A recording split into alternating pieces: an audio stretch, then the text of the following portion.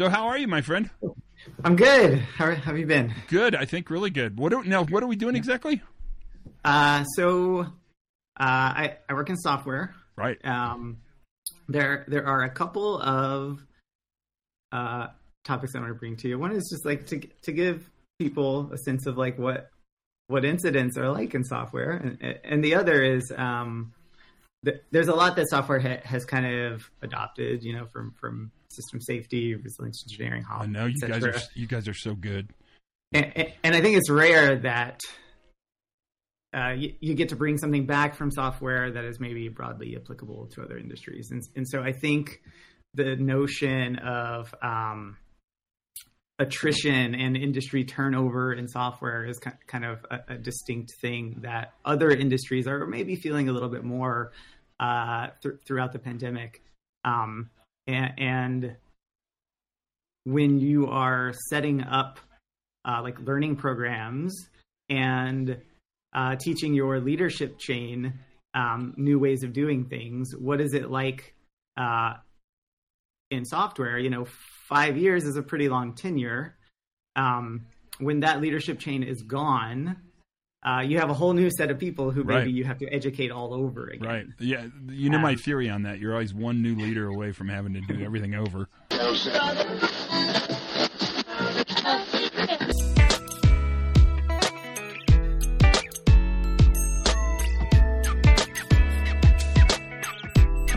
Everybody, welcome to the Pre-Accident Investigation Safety Podcast. Yes, oh yes, you're here. You made it. Glad to have you back.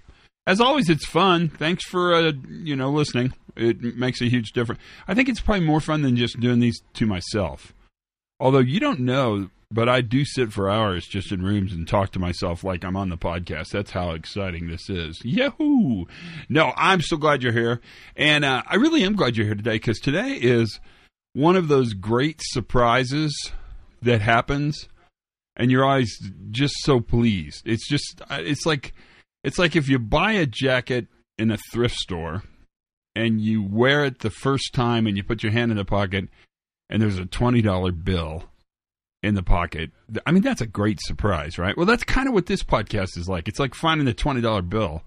It's a great conversation, and it's a conversation that I think is worthy of having. In fact, my guess is this is so worthy of having that this will actually become a two-part podcast, which, is just the way it's going to be. It's a two-parter, so just be ready for it to be a two-parter because, that's what we need. And whenever that happens, what that tells me is there's so much good content that I need to split it up into two biteable chunks. But in this case, as you could tell from the introduction, because I love this introduction, that's Ryan Kitchens, just in case you're wondering. He's got sort of two things that he wanted to talk to me about. And so let's just divide it into two. And so that's something to look forward to. There'll be a part 2 to this. So see, everything is just getting better. You know what I mean? It's just getting richer and better and more exciting and more fun. And isn't that the goal anyway? So far, so good. We're plugging along. Everything's kind of getting rolling. It's weird. There's no question that there is sort of a new normalization to what we do for a living. And it's interesting to see how the things that changed really changed, and the things that didn't change. And some stuff that I wished would have changed didn't change. But I suppose you're in the same place as me on that one. I mean, that can't just be me feeling that. It's got to be sort of a shared sense of reality that we all have, because, that's got to be there. But mostly, I'm excited about all the stuff that's coming up. So, thank you. I don't even know what to say other than thank you for the support on the book that Sydney Decker and I tossed together. I cannot tell you how many comments I'm getting, and I really appreciate the feedback. I mostly really appreciate that the book seems to have done some things that needed to be done, that it struck some chords that needed to be struck. It's kind of difficult when you put it together, and especially when two sort of big personalities come together. It's oftentimes a negotiated sense of completion. You sort of have to negotiate. I think we're done here. That kind of thing. And the payoff's been really nice. It's very satisfying. That seems weird to say. It's just very pleasant to know that people have really enjoyed that book. If you've not seen it, pick it up, borrow it from somebody. You can probably see it look around the office in the trash cans and see if anybody threw it away. That'd be a good way to get it. But it's out there and available to you as well. That's going to be a big part of what happens. And there's kind of more to that story coming up, but I don't really have the official green light to talk about it, so I have to just kind of hint around, which is what I'm famous for. Or at least that's what Jay tells me I do a lot. Other than that, let's talk about what's going to happen today. Because today, we're going to talk to Ryan. Ryan Kitchens is a senior systems engineer at a little organization called Netflix. Maybe you've heard of it. I know you might not have, but you can look it up. You can pause right now, and look it up and come back. And he's really kind of a mover and a shaker in operational learning. And he's really building a community among the software people, the DevOps and software space people, and being a big part of the work that John Allspaw and Richard Cook and David Woods, and there's so many people, I don't want to purposely leave anybody out, but so many amazing people are doing around operational learning. And this notion of learning is so vital to what we do. And yet, it's not something that comes naturally. In fact, it's not probably, and I've decided this recently, it's probably not a natural tendency for an organization to want to learn. It needs to be a deliberate strategy, and it needs to function in a deliberate space. And that's kind of what Ryan's going to talk about. He's exciting because he brings energy to this, but what he really brings is a depth of knowledge that's quite remarkable. I mean, remarkable. I bet you'll take a note. I bet you I've got a shiny coin in my pocket that I'm willing to wager, and I'm not a wagering man, but I'm willing to wager in this case that you'll take a note. You'll go back, push the little 15-second replay and listen a couple times, because there's some really interesting comments in this podcast that really go beyond the work you do or the work I do or the work Ryan does. What it really talks about is the work we all do together. And what's amazing to me, and it really is kind of constantly amazing, is that the learning that's happening in the software space directly applies to the safety space or to the reliability space or to the operations space, just as the learning that's happening in the operations space has directly applied to the software space. And we're all kind of living in each other's worlds, and they're complex worlds, and there's lots going on, and they're so hard to describe that no one person can do it alone, which is the inherent definition of what we do. Think of it like this. You're in charge of a system that is so complex and has such a giant global reach and is constantly failing in some place. You don't know where, you don't know how significant it's going to be, but it's always happening. And your job is to ensure that that system does not ever completely fail. That is a big job. And you know what? That's kind of what you do. I mean, that's kind of a description of exactly how work happens. And that's why this conversation is keen. It is a sweet little conversation to have. So let me not belabor it much longer. Everything's good here. Checking in with you. Everything good with you. Everything good with me.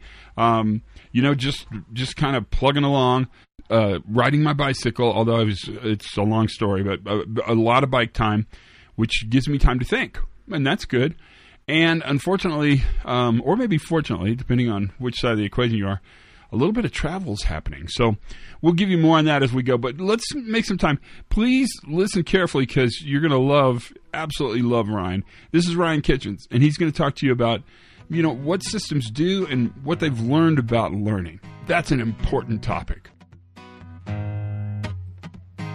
So my name's Ryan Kitchens. I'm currently working at Netflix. I've worked at a few media and video game companies in software.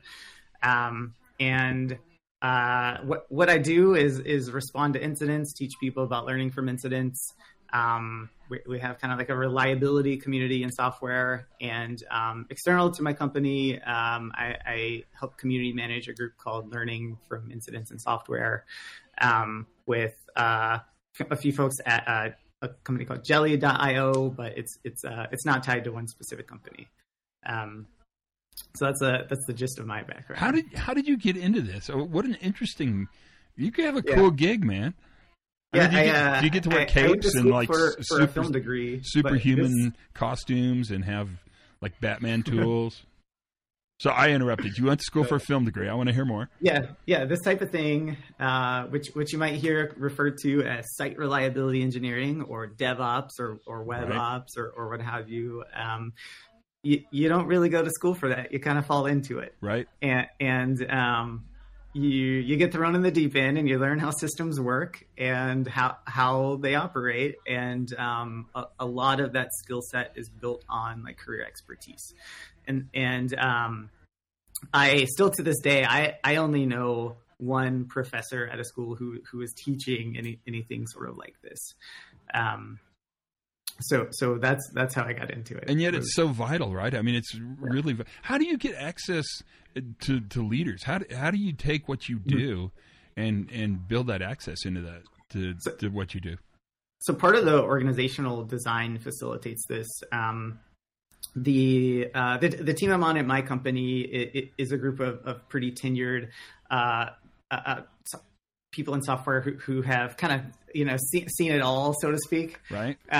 Although like every day we see something new and interesting. Exactly. So we kind of straddle the fence between leadership and individual contributors or people not in management at the company, and so we show up for every kind of like customer impacting incident that our online service encounters, and help facilitate the incident response. And at a lot of software companies, this is done in kind of the ICS sort of style or like incident command. Right. And so we play that role when it comes to incidents. And then sort of like when incidents are not happening, we play kind of educational resource role, finding out maybe like weak signals of risk throughout the organization. How do you start that discussion? So I'm super interested in almost everything you talked about, so this will be fun. But the discussion when nothing bad's happening and the role you play in sort of keeping the conversation about risk and stability alive, how's that work? Yeah, that is really difficult to do in software. And we've had various attempts at different like meeting formats or forums or soliciting people or like near miss kind of programs. Right. And so my colleague Lauren Hochstein started a program called Oops, which we're also trying to make the term operational surprise kind of de facto lingo at our place. Because incident is sort of loaded with it's a big outage. It affects customers. People on the internet hear about it. It's in the news, et cetera. And they're all kinds of, everything in our system is a little bit broken all of the time. And so going about finding what's happening when nothing bad is happening is incredibly difficult because of the remote nature of software, because there is a lot in software culture, especially management culture, that like wants to be quantitative and measurable, and that is kind of the antithesis to something like a near miss program, where this thing may or may not rear its head, and the next big one is right around the corner, right. And you want to invest in things that give you the capacity to cope with those now, because when you need to, like, it's too late. Right. So there's a front-loaded investment that's really hard to justify in doing this sort of work. So like your leadership chain sort of needs to be bought into that. Like they have to kind of get it. And what I found is as you have new leaders come into the organization, you really need sort of an onboarding program for them to bridge the gap between like this is maybe what you're used to seeing at other companies or in the industry, or for what was popular 10 years ago, and like this is where we're trying to push the boundaries to, and we need to bridge that gap and kind of get you up to speed. And there are companies where things like the 5 whys is like a really popular technique, and so a leader can come into our group and then be like, I'm not seeing any of the things I'm used to seeing. Right. Like, it sounds like incidents are getting more complex. Why don't we do something like the 5 whys to try to debug that? And it's like, okay, well, we got to start from first principles. That's right. Yeah. Well, first let me take the dagger out of my heart, and then let's talk about first principles. But right. that notion that you're talking about is incredibly valuable. And we, for lack of a better word, I've always called it building capacity, right? You build capacity into a system to fail elegantly, or we could talk about Dave Wood's graceful extensibility. Those are all really super interesting and really important concepts. But I think what you bring to the table in this discussion is, how do we have that conversation with leadership? And then more importantly, how do we maintain that conversation as leadership changes? And you're right. That knowledge doesn't transfer from one executive to the next executive. In fact, I find, and I'd be curious, Ryan, if you do, that oftentimes it goes away completely because the new executive often is brought in to fix something. And a lot of times, like worst case scenario, my definition of hell is when they believe their own press. When they think that I am the savior, now I will save you. Step near me and be in my presence. Those are hard. How are you working that side of the equation?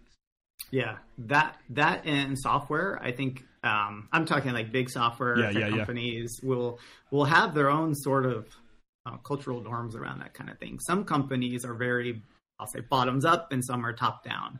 And so what you're saying is I think more of that top down notion. And if a leader like that comes into an organization that is like bottoms up, they're going to feel a ton of feedback and pushback against them. And then I think there's either like, let's extend the olive branch, or like, let's work around this person. Exactly. Those are the two choices. Either build a bridge or build a tunnel, but you're going to do one or the other. How do you get the organization to value that notion of continuous learning? And I really love the idea of operational surprise. I tried really hard to build that. I've been working that. In fact, that specific term, I've been working for like 25 years. It's a really hard term to get to stick. It seems like it should stick, but it doesn't stick. I don't know why. So one of the light bulb moments a lot of people have, in software, you'll have an incident. A common pattern is like, okay, what action items are coming out of this to fix this classification of problem? Like that's sort of like very surface level incident analysis to say, okay, we're going to do X, Y, Z, and like, this problem won't happen again. Right. Asterisk. So yeah, exactly.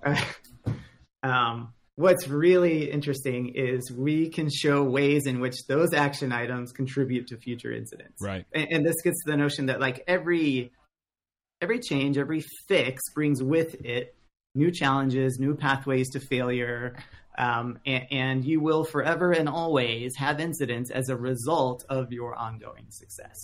And that notion really like kind of, I think, turns a light bulb on in a lot of leaders, because there is no like solving it, Right. I'm taking a quick note. Can you tell? I rarely write stuff down in this, but this is pretty good. Well, what I'm writing down is incidents are always the result of your ongoing success. And ultimately that preferential treatment we've given towards the belief that a system can perform perfectly, really, I kind of call it the prevention bias. This idea that we can prevent all bad things from happening before they happen. That is so, well, first of all, it's so wrong. But that's kind of, we're there already on that one. I don't have to convince anybody on that. But secondly, it guides the way leaders think about leading in such a weird direction, not really a good direction. So they end up happening where they study what they failed to do, as opposed to studying what they did, which I find incredibly frustrating. That's it's really difficult. That notion of pulling back on counterfactuals like that is really hard. Yeah. I think despite how much software wants to believe it is a unique field, it's the same as everywhere else. Like Right. you see that in software too. And if you look at any of the sort of like, system safety literature, and you squint a little bit and you change a few words, lo and behold, we're talking about software now. That's also to say though that like I do think software is getting a little better about this, because in large scale systems, like there are thousands of software applications interacting with each other. Right. And like earlier, I said, everything's kind of broken all the time. And so to take the broader systems view, you have to design in a way that the system can tolerate as much error as possible. Right. Rather than the kind of maybe traditional way being like, there should be no error and all incidents are preventable. Like you got to get past that. Right, but let me interrupt you long enough to say what you said is profoundly important, but really hard. It's a hard idea to sell because it's such a paradigm shift. Mm-hmm. The idea that events are going to happen all the time, and that your system has to have enough tolerance in it to manage the events that are going to happen all the time and that's that notion of capacity. That's that notion of building capability into the system. But that's really a big shift. I mean, that's almost Nietzschean in its nature. It's almost beyond our sort of capability.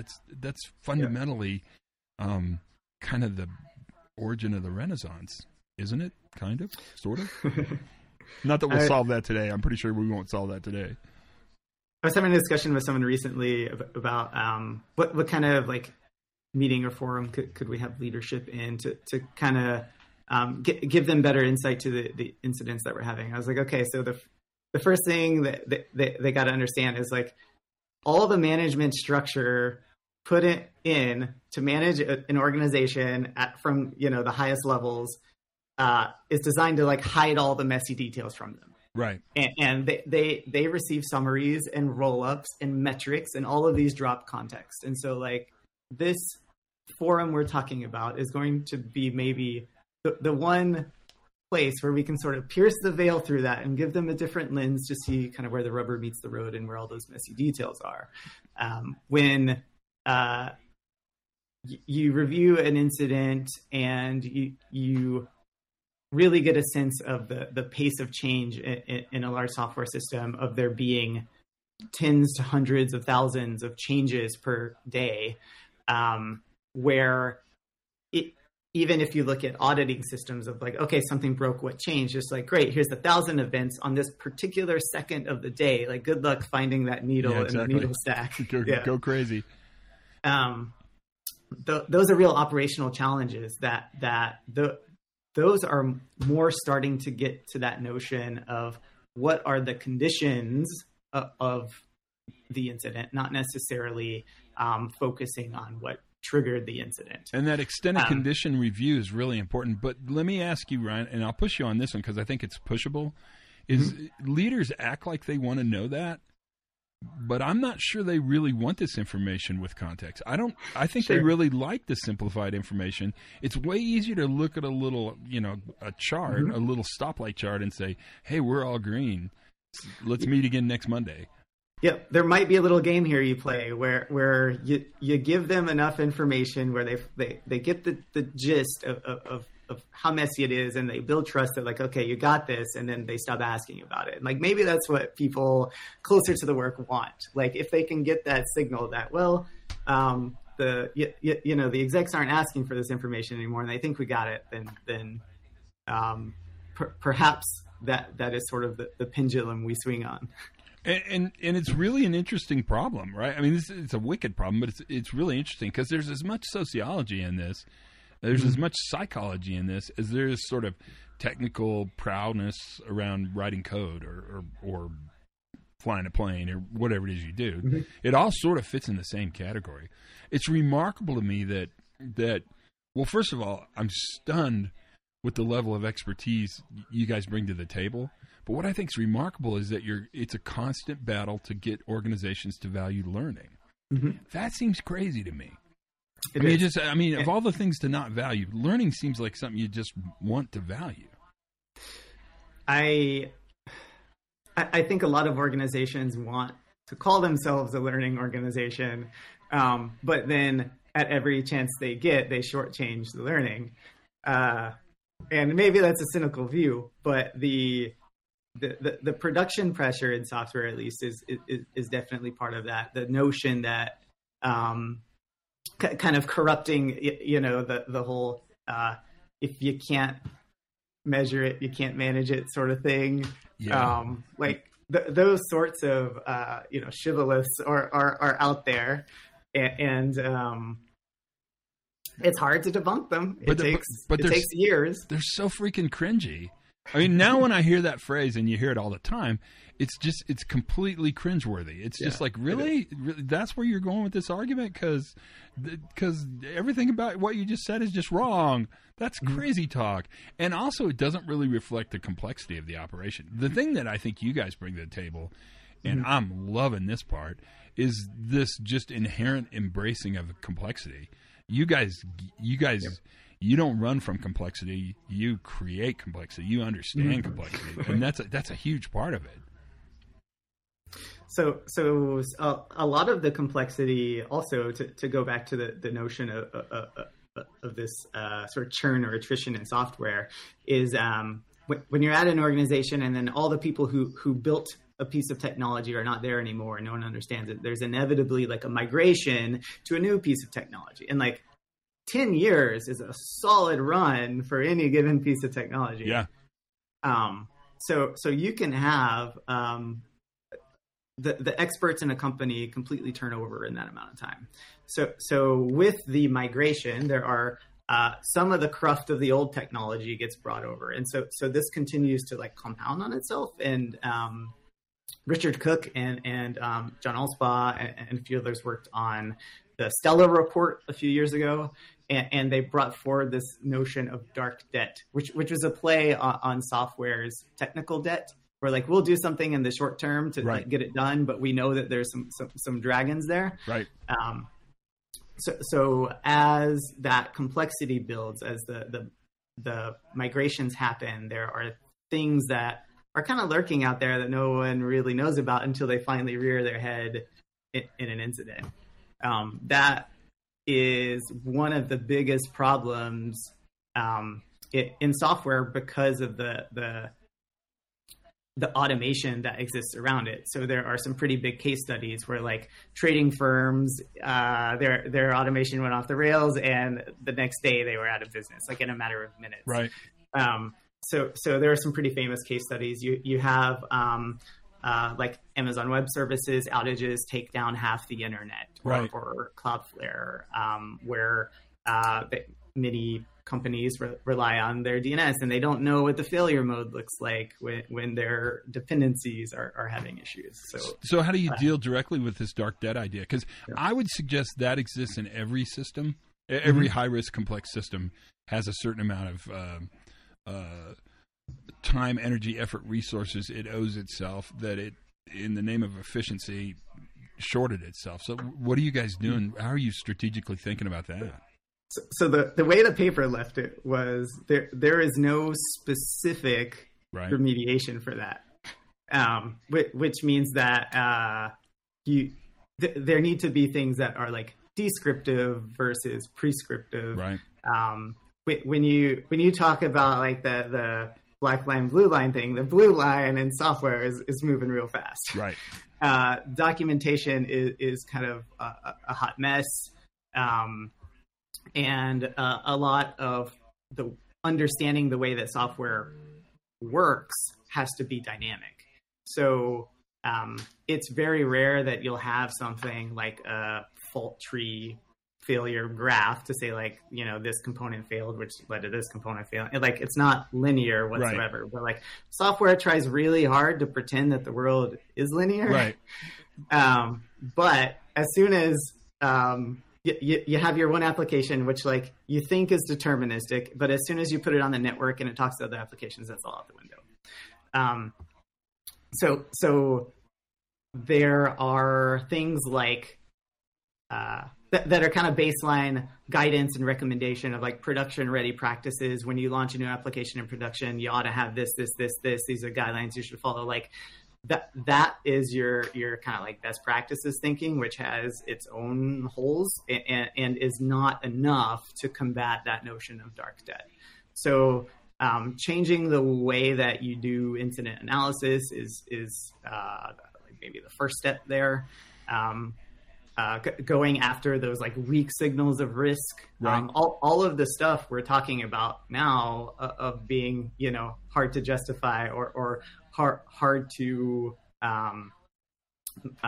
make a case for people to get bought into. Like that's all the stuff you got to do right. to combat dark debt. Well, but I completely agree. I mean, I can't say enough times that the quickest way to understand the sins of the past is to effectively change the way you learn. Yeah. So you have to change the way you investigate. You have to move really away from the classic sort of Newtonian linear understanding of a failure, cascading failures, or domino theory, or whatever you want to call it, into this much more holistic, non-Newtonian understanding, which gets you. I mean, it seems so obvious to us, but it gets you so lost when you say it outside of the community, because people are like, "What? What are you talking about? Tell me what broke and I'll fix it." And if you tell me what broke fast, I'll fix it fast. And fixing is sexy. People like fixing. I mean, that's way more fun than learning. Learning that's a lot of work. And got to talk about context, and yikes. What'd you think? I told you you'd like it. Stay tuned for part 2, because part 2 we're going to talk about sort of the transformational part of organizations. The idea that leaders leave, workers identify differently. All that's coming together. That's the pod for today. See you next week for part 2. Until then, learn something new every single day. I know you did today. Don't even act like you didn't. Have as much fun as you possibly can. Be kind to each other. Check in on one another. And for goodness sakes, you guys, be safe.